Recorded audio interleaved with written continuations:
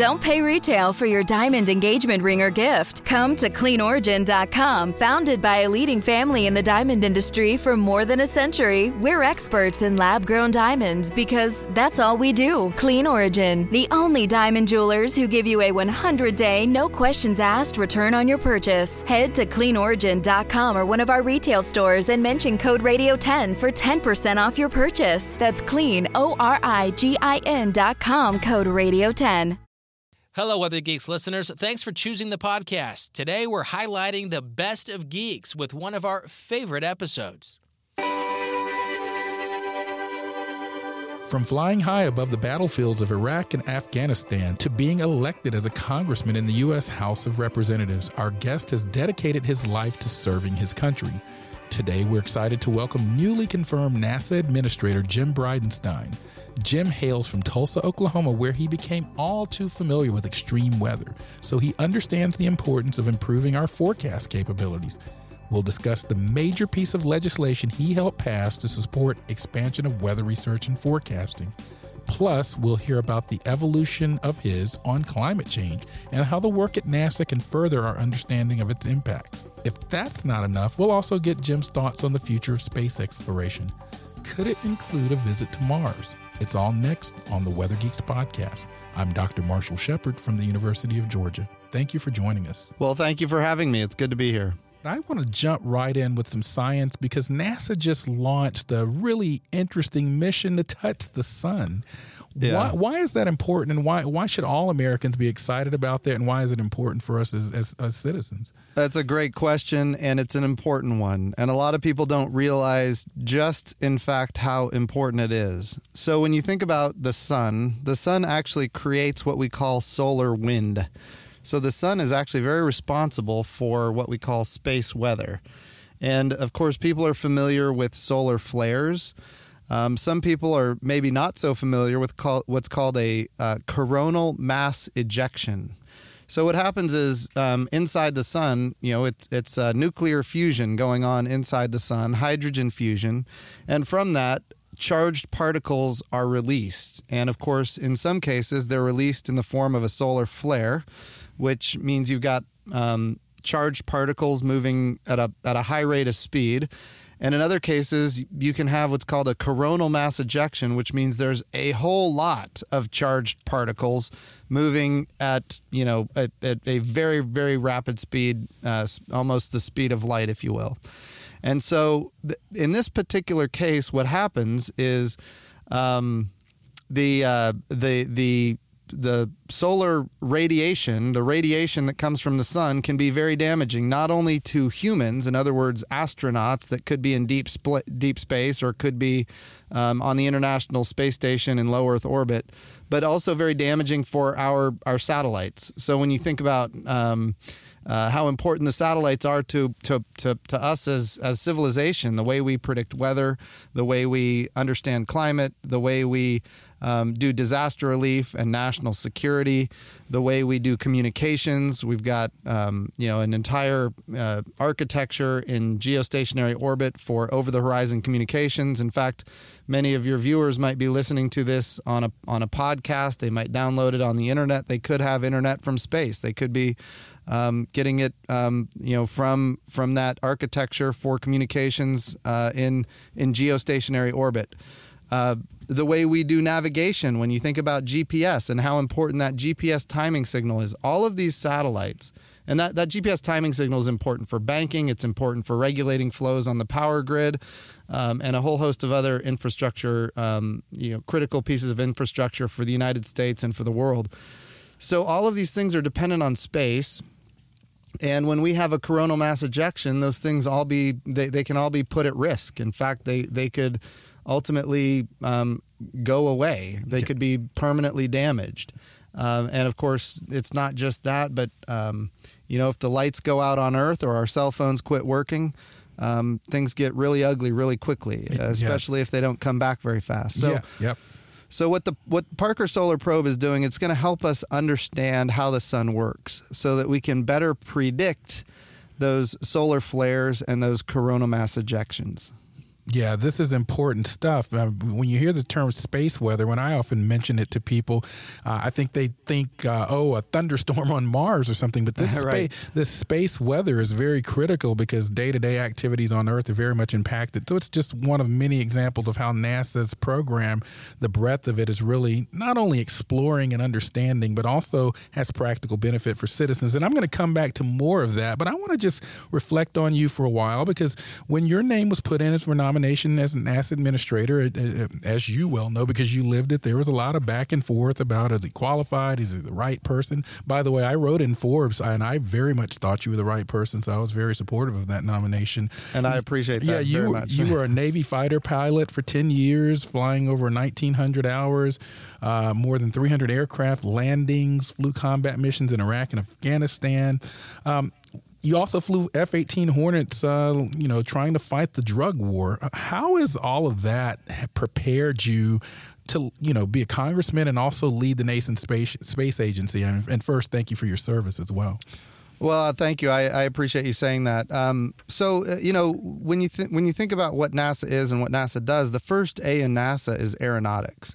A lot of people forget about that. And aeronautics is critically important, not just for national security and defense. It's important for our economy. We a lot of people don't realize when you go flying on an airliner, you are flying with NASA technology and capabilities and wing designs and the engine designs. All of those things are developed by NASA in an open source kind of way, so that industry can take advantage of it, and ultimately it helps the United States maintain its edge technologically, and then maintain its a base of exports.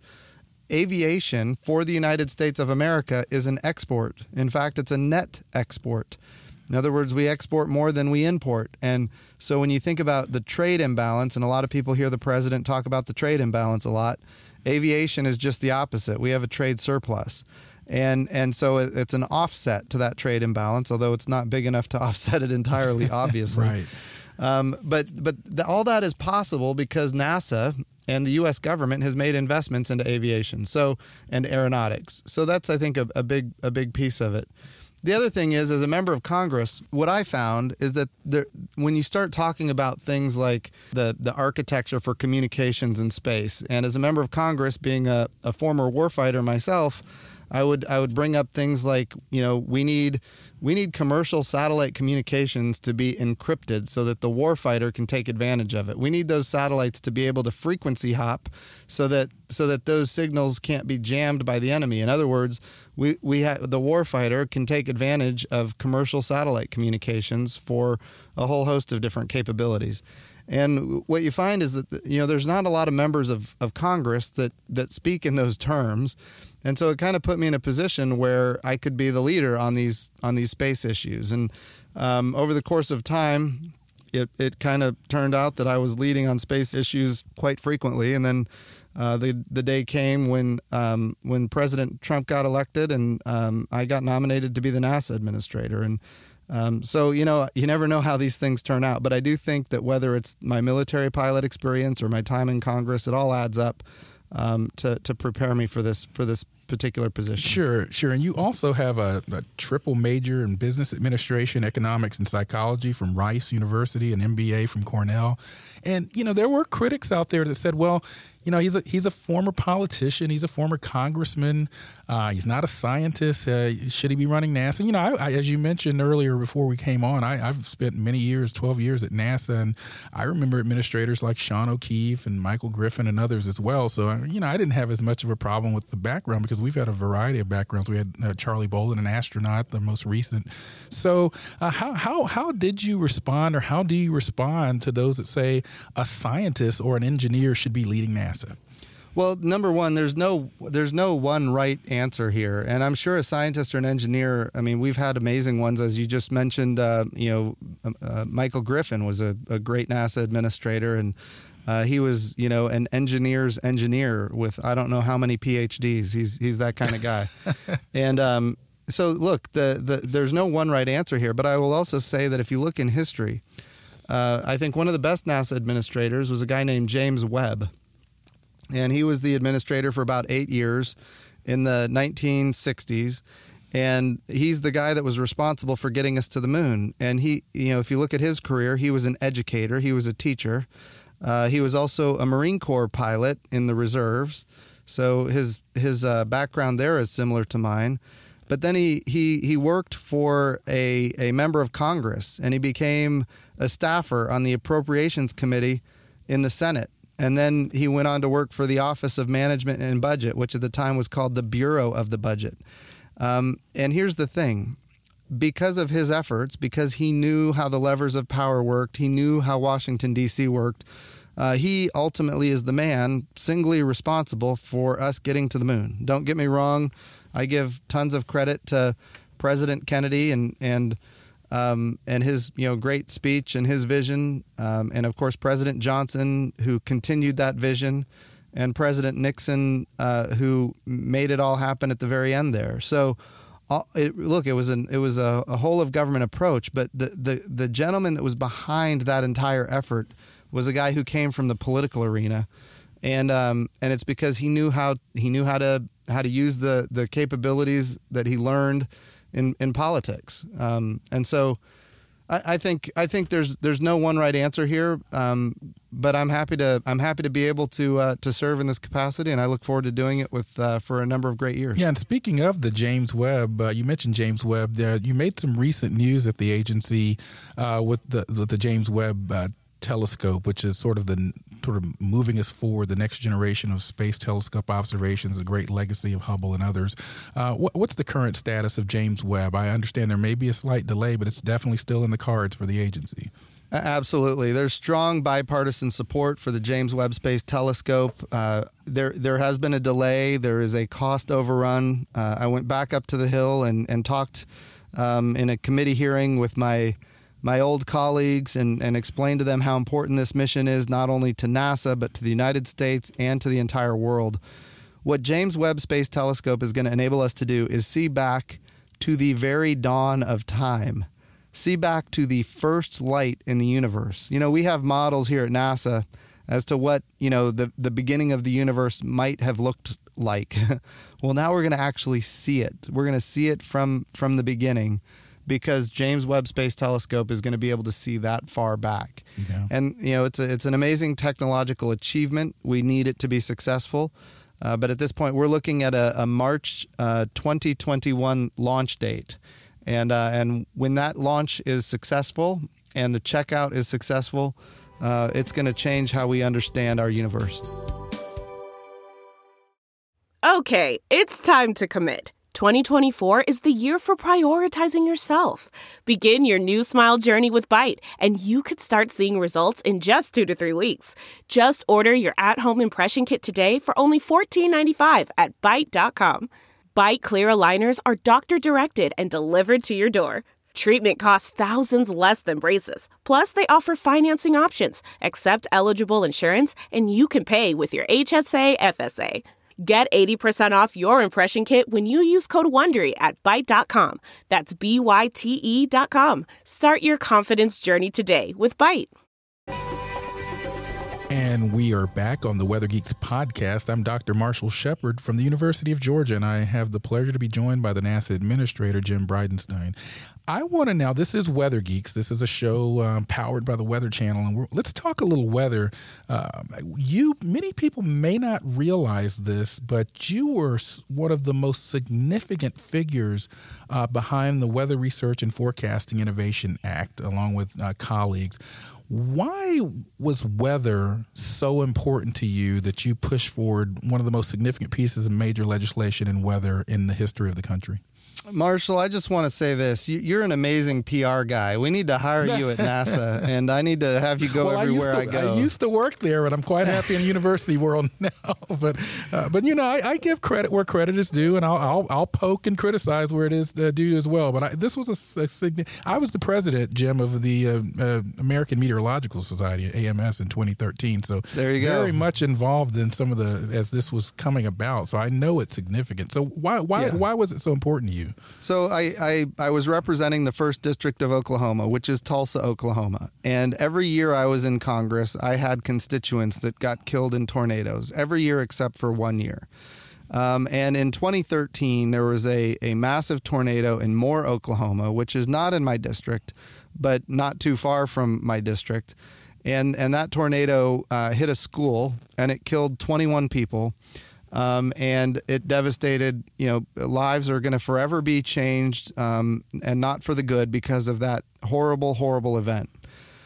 And I resolved at that point to try to figure out how do we move to a day where we have 0 deaths from tornadoes in the United States of America. We have the technology. If you think about the airplanes I used to fly, we have in the nose of those airplanes, we have something called a phased array radar, where we detect and track and eventually target aircraft on the horizon, a classified number of miles away. And then, you take that same technology in the nose of an airplane and you put it you put it to work on a cloud.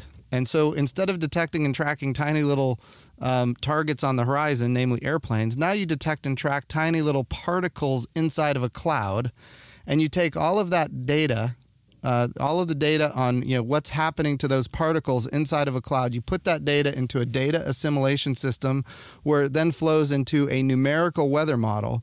And we have proven that it's possible in this country to predict a tornado over an hour in advance, and in some cases as much as 2 hours in advance, which is it would be an absolute game changer for my constituents if we could get this technology fully developed and fielded.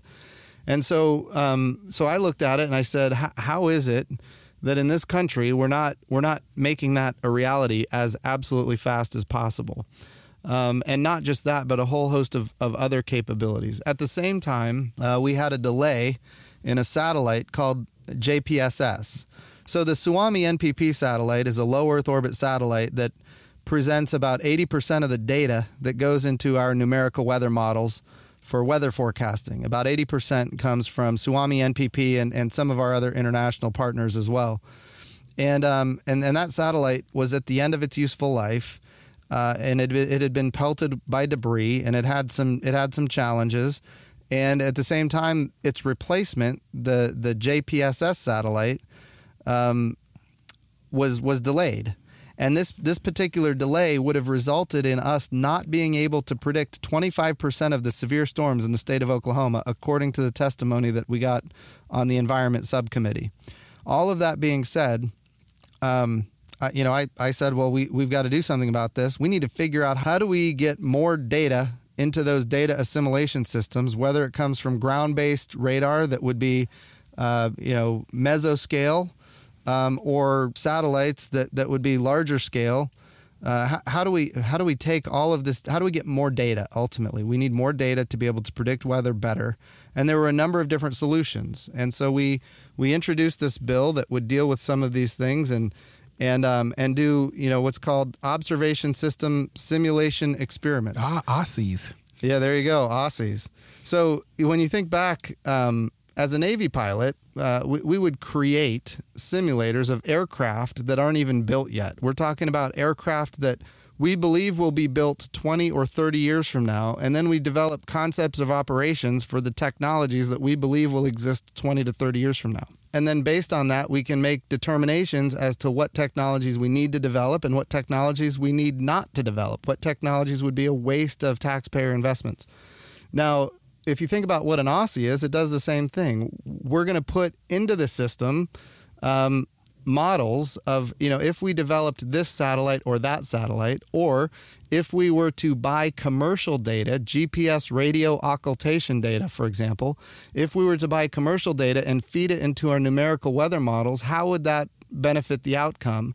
And could we reduce, the 25% of severe storms that we're going to miss because we don't have the Suomi NPP and JPS has not yet been launched?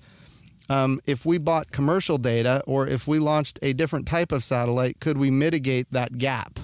And so, that's really what I got involved in that activity because I kept having these unfortunate incidents in my district and around the state of Oklahoma where people were getting killed in tornadoes. Here's the other thing that's important to note. And Marshall, I'm sure you know this. Like right now in the United States, the average person who lives in Oklahoma, the average person gets 13 minutes of lead time on a tornado. Right. That's not very much. Yeah, it's not. And when you think about the fact that that's the average, and that's an improvement from what it used to be, but still probably not enough. Oh, it's absolutely not enough. Especially if the average is 13 minutes, that means half the people are getting less than 13 minutes. Absolutely. And so, you think about the person that's getting 5 or 10 minutes of lead time, and maybe they don't have the TV on, or they're in a part of Oklahoma where they don't have sirens. It becomes a very serious threat to their lives. And we should be well past that. We should be giving people over an hour of lead time based on technology that already exists. We just need to field it, and part of fielding it requires us to do these observation system simulation experiments. And so we put that in the bill as well. I'm sorry. I wanted to pick up before you move on. What is your thought on some out there in our community and in the social sciences community that say that 1 hour lead time or too much lead time actually also has its problems too, because people maybe let their guard down a bit too much? I'm curious about your thoughts on that. I think that is absolutely wrong. I mean, and I can't tell you how wrong that is. And I'm going to tell you from personal experience, more lead time is better. We have to understand people are smart. If people know an hour ahead of time, then they're going to do the right thing. And if they don't do the right thing, at least it's not because they didn't know. Right. And so we have an obligation to increase that lead time. But you're absolutely right. I heard people tell me when I was a member of Congress that we don't want to give people too much lead time because then they might play a video game and not move out of the way, or might not take cover. And I think that is social experimentation that we don't want to play. We want to give people the information they need and then allow them to make good decisions. Now, if they're not making good decisions, we can do things to increase, their decision-making capacity if necessary. We can warn them as to, what the end result is if they don't do the precautions that they're being told that they need to take. But the last thing we want to do is restrict their information because they're not smart enough to make the right decision. Well, I want to sort of just, Weather Geeks viewers, listeners, how many NASA administrators or congressmen have you heard talking about mesoscale models and data set assimilation and OSSEs? Clearly a NASA administrator and person that understands our community. So it's a pleasure to have the administrator on Weather Geeks. I want to shift back around to the NASA world now and kind of transition, because NASA does Earth sciences. I was a scientist at NASA at Goddard Space Flight Center for 12 years, was involved in the Global Precipitation Measurement, or GPM, mission. What would you say about NASA's role in studying planet Earth? Because there are some that say, well, why is NASA doing that? Why is it NOAA or USGS doing that? What's your response to people that say that? So that's in NASA's mission set, and it always has been, and it always will be. I mean, there is still so much we don't know about our own planet, and it's changing all the time. When I was a member of the House of Representatives, you're right. Some people suggested that I was a climate denier. I heard that, and all that stems from a speech that I gave back in it was 2013. In fact, it was after the Moore tornado. I had all these folks, 21 kids get killed in a tornado in Moore, Oklahoma, and not just kids. There was adults in there too, and so I went to the floor of the House of Representatives, and I made the case that. At the time, and by the way, this is still on the NASA website. I made the case that I was trying to get more money for weather prediction, is what I was trying to do. And I said, look, global temperatures quit rising 10 years ago. But here's what we know. We know that my constituents will die this year in a tornado. We know that. So let's allocate resources where we can save lives today. Now, from that, and that was in 2013, I had totally forgotten I gave that speech until I got nominated. And then people started saying that I was a climate denier. Well, by the way, that 10-year pause is still on the NASA website. Of course, the temperatures did go back up as soon as I said that. Just a little pause, just like a little blip in the stock market, but the trend was pretty much upward. Yeah. So absolutely. And so, look, the reality is, I know that carbon dioxide is a greenhouse gas, that we've put more of it in the atmosphere than at any point in human history. And because of that, the temperatures are warmer today than they would be otherwise. And we are responsible for this warming trend that we see. I get that 100%. I understood it then, as a matter of fact, and I understand it now. At the time, I was advocating for my constituents who were being killed in tornadoes. But the reality is we have to understand the earth. The other thing that's important, when I was on the Armed Services Committee, we had an amendment offered by the Democrats that asked for the Department of Defense to do a study as to how in essence, how well are we prepared as a country to mitigate against climate change from a national security perspective? Like, how are we postured from a national security perspective to deal with climate change? And of course, as you can imagine, all the Democrats were for it and all the Republicans were against it. Well, I stood up as a lone Republican and I made the case as a Navy pilot. We are able to we're able to sail in places, namely the Arctic, where we never used to be able to go before, and we're having to defend territory from the Russians that we never used to have to defend before because the Arctic ice is melting. And the reality is, you can stick your head in the sand, but that is happening. And so we need to understand the planet. There's a lot we still don't understand when you talk about the feedback mechanisms. So we understand carbon dioxide is a greenhouse gas. We have contributed to global warming. What we don't know is what are the feedback mechanisms from that. When you think about, okay, the Arctic ice melts, you've got blue ocean now, that absorbs more energy. So now the Earth is going to naturally warm. At the same time, carbon dioxide results in more vegetation. And vegetation, of course, we see the greening of the earth. And with the greening of the earth, you've got these carbon dioxide, you've got carbon sinks. And at the same time, the greening of the earth cools the planet. So there's all these feedback mechanisms that we don't yet fully understand. And the question is, do these feedback mechanisms create instability in the temperature globally, or do they create stability? And, we're trying to learn and understand more about that every day. And that's really what NASA does. Yeah. And NASA needs to be involved in that. I would agree with that, because I think the thing that many people that don't kind of follow this as closely as you and I do, that, NOAA tends to have more of an operational mission. They're making our forecast. They've got the operational satellites, GOES, INPOs, etc., JPSS, etc. NASA really is. I've often described NASA. If you think about NASA and NOAA and the government as a car company, you've got sort of that research and development pushing the envelope arm of your company, and then you've got those people that are really kind of operationalizing your products. NASA takes risk.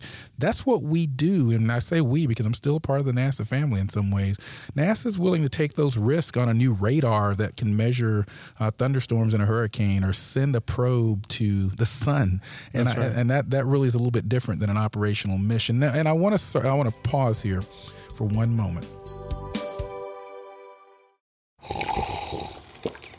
That's not just the sound of that first sip of Morning Joe. It's the sound of someone shopping for a car on Carvana from the comfort of home. That's a good blend. It's time to take it easy, like answering some easy questions to get pre-qualified for a car in minutes.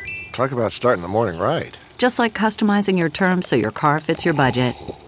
Visit Carvana.com or download the app to experience car shopping the way it should be. Convenient, comfortable. And we are back on the Weather Geeks podcast with the NASA Administrator, Jim Bridenstine. We're talking about sort of NASA and his evolution on climate, and sort of he gave you some perspective on sort of some of the statements he made about climate in the past.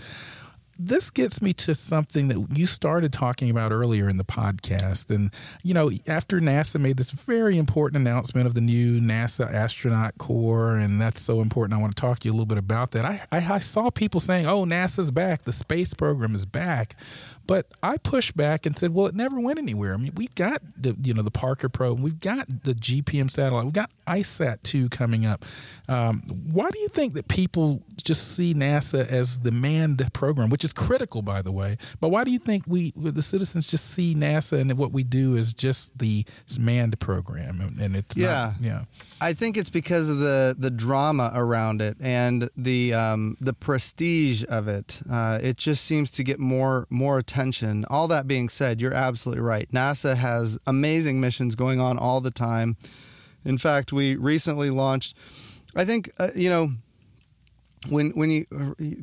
last time we launched American astronauts from American soil on American rockets was back in 2011.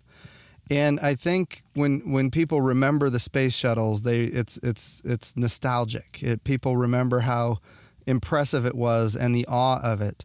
And I think because that is so emotional, that's what people think of when they think of NASA. Right. And of course, people think of Neil Armstrong and Buzz Aldrin landing on the moon and the 5 moon missions that came after that. So all of those things are what people think about, because I think that's the most salient piece of NASA. But you're absolutely right. NASA does so much more than that. When you think about the Science Mission Directorate and planetary science and heliophysics and earth science, we do astrophysics, deep space exploration. We do all kinds of things that aren't necessarily tied to human spaceflight. And the people that follow that, of course, are the scientists and people that are enthusiastic about exploration. But it doesn't get the drama on national television the way human spaceflight does. That's a good point. By the way, what can you tell our listeners about NASA's plans for the Mars and the Moon? Are we going back to Mars anytime soon? We are. We've got a mission on its way to Mars right now, InSight. And in fact, we're gonna use InSight to understand Mars quakes. We're gonna try to get a 3D image of the interior of Mars, so that we can understand not just whether or not how active the geology is, but every time an asteroid impacts Mars, we're gonna be able to detect it because. Wow. Yeah, so it's going to have a seismometer on there, and we're going to understand the temperature of Mars deep down. So all of these different instruments are on the InSight project, and we're going to be landing InSight on Mars Thanksgiving, which is going to be a great day for NASA. This is interesting, Marshall. There's only one nation on the face of the planet that's ever landed successfully on Mars. One. And it's the United States of America. And we've done it 7 times, and this will be our 8th time. You think about that achievement. It really is amazing that think about NASA being created in 1958. And here we are all these years later, 60 years later, and we're still the only country that can land on Mars and do it over and over again successfully. Yeah, I think it's a point of pride for this country and for the world, because NASA, through all of its partnerships with its international partners, and many of these missions are actually in partnership with other countries as well. I think NASA still is considered one of the sort of crown jewels of America, and I know you're proud to lead that. And I want to use this last few minutes here to kind of get some big picture thoughts from you. Fast forward 20 years from now, you look back on your time at NASA. What do you hope to accomplish, or what do you hope has been accomplished at NASA under your tenure? That's a great question. Well, we want to make sure we're heading back to the moon. I mean, that's happening. We're going to do it in a sustainable way. In other words, we're going to take advantage of reusable systems. We all have seen what happens when you reuse rockets. The cost of access to space goes down. The access to space goes up for more people. When I say people, I mean hardware, equipment, and we want an entire architecture between Earth and the moon to be reusable. Now, is all of that going to... So tugs to be reusable between Earth orbit and lunar orbit, landers to be reusable from moon orbit, lunar orbit to the surface of the moon. We want all of it to be reusable. We want it to be replicable at Mars. We want to take advantage of the hundreds of billions of tons of water ice that we now understand is on the surface of the moon. We want to use that not only for life support, in other words, human activities on the surface of the moon, but also we want to use it for propulsion. Hydrogen and oxygen is, in fact, rocket propulsion. So all of that. Now, is that going to happen in my time as the NASA administrator? No, but what we want to do is we want to get that well underway, so that in years, my children will grow up. Right now, there are kids graduating from high school knowing that their entire lives we've had Americans living and working in space on the International Space Station. We want to make sure that when my kids' kids grow up, they're growing up in a world where there have been people living and working in orbit around the moon and on the surface of the moon their entire lives. We want that sustainable architecture that uses our international partners, uses our commercial partners. That's what we want to develop. And it starts right now with the President's Space Policy Directive 1. And then the other thing that I hope I can accomplish, a lot of America is still not aware of how dependent we are on space. Every single one of us every day is dependent on space. The way we communicate, the way we navigate, the way we produce food, the way we produce energy, the way we do weather prediction and understand climate, the way we do national security and defense, the way we do disaster relief, banking, regulate flows of power on the power grid.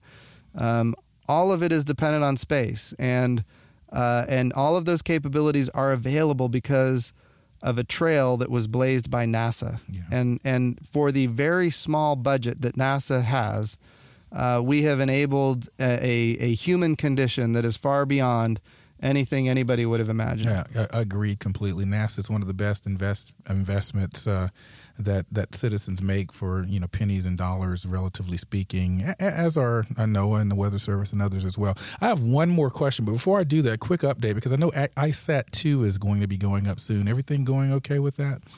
Yeah, we're on schedule for ISAT-2, and it's obviously a critically important mission for the United States to understand these sheets of ice in the Arctic that people are concerned about. Where are they going? And understanding our hydrosphere even better than we already do. Yeah, no, we're looking forward to that. Final question. As I mentioned earlier, I spent 12 years at NASA, and one of those years I actually did a detail down at NASA headquarters, and so I got to look at the agency from that perspective as well. In your time at NASA so far, what has surprised you most about the agency, the people there, the culture? I'll tell you, the raw intellect. Yes, the smart people there are. That's right. The raw, I'm working in an agency where I know that everybody here is smarter than me, and that's a good thing. And not only that, but they're all opinionated, and that's even better. There's no shortage of people here who are willing to speak their minds and tell the administrator exactly what they think the administrator needs to hear. And so that's a very positive thing for NASA and for our country. Yeah, it is amazing. In the science culture there, we can disagree and challenge each other and tell people how we feel. But, at the end of the day, we go and, share a drink across or do whatever we do. That's what I enjoy about the science culture and particularly NASA. Administrator Bridenstine, I really want to thank you for joining us here on the Weather Geeks podcast. And we wish you continued success in your current role and for your continued service to this country. We thank you. Thank you, Dr. Shepard. I appreciate it. Thank you very much. And that's the Weather Geeks podcast. Thank you for joining us.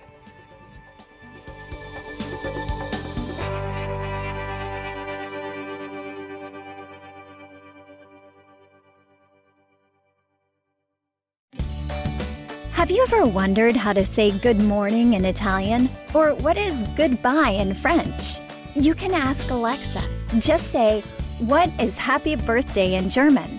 Or, "How do you say hello in Japanese?" Do you want to know how to say "I love you" in Spanish? Ask Alexa and start learning a new language today.